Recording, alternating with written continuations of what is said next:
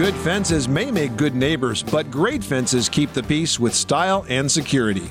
Hi, I'm Tom Kreitler. And I'm Leslie Segretti with today's Money Pit Home Improvement Minute. A great fence adds to your home's curb appeal and value, but you're not the only one who has to live with it. Do right by your neighbors and your home with a fence designed to meet everyone's standards. First, make sure the fence is legal. Work within your own lot lines, get the required permits, and check local rules for fence height, materials, and design. Next, make sure the neighbors only see your fence's good side. Some fences look great from any angle, but if you choose a style with only one finished side, make sure it faces out. Finally, a long-lasting fence shouldn't be a drag. If the bottom rail hovers too close to the ground, rot and insects will move in. I'm Leslie Segretti. And I'm Tom Kreitler. For more Money Pit home improvement tips, visit MoneyPit.com. You live in a money pit.